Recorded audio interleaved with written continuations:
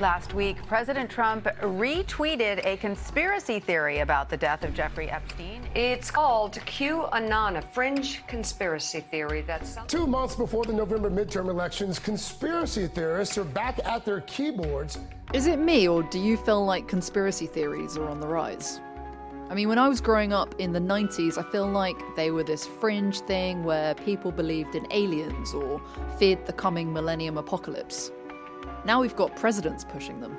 His grandmother said he was born in Kenya and she was there and witnessed the birth, okay? He doesn't have a birth certificate or he hasn't shown it.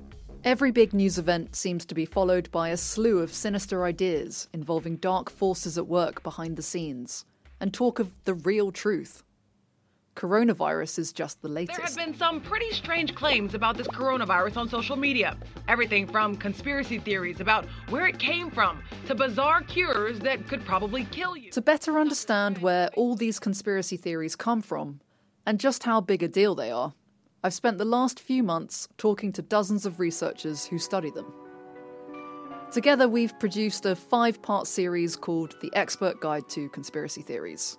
We've got psychologists to explain why some people are more likely to believe in conspiracy theories than others. People believe in conspiracy theories for 3 main reasons. That is to satisfy 3 quite specific psychological motives. We'll explore the history and evolution of conspiracy theories over the ages. Some say they've been around since hunter-gatherer times. We still carry with us this ancient instinct not to easily trust groups that we perceive as different. We'll discover the different ways that conspiracy theories spread. Simultaneously, you get these kind of parodies, these sort of self-mocking YouTube videos that are made in teenagers' bedrooms where they're kind of joking about the whole notion that you could believe in the Illuminati.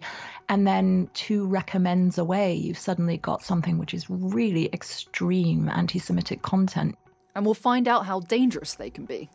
Psychologically, former terrorists and members of extremist organizations are not very different from conspiracy theorists. In fact, there is probably no radical extremist movement in the world that is not also involving a conspiracy.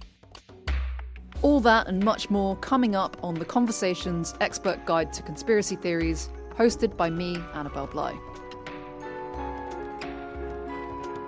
Subscribe to the Anthill podcast so you don't miss out.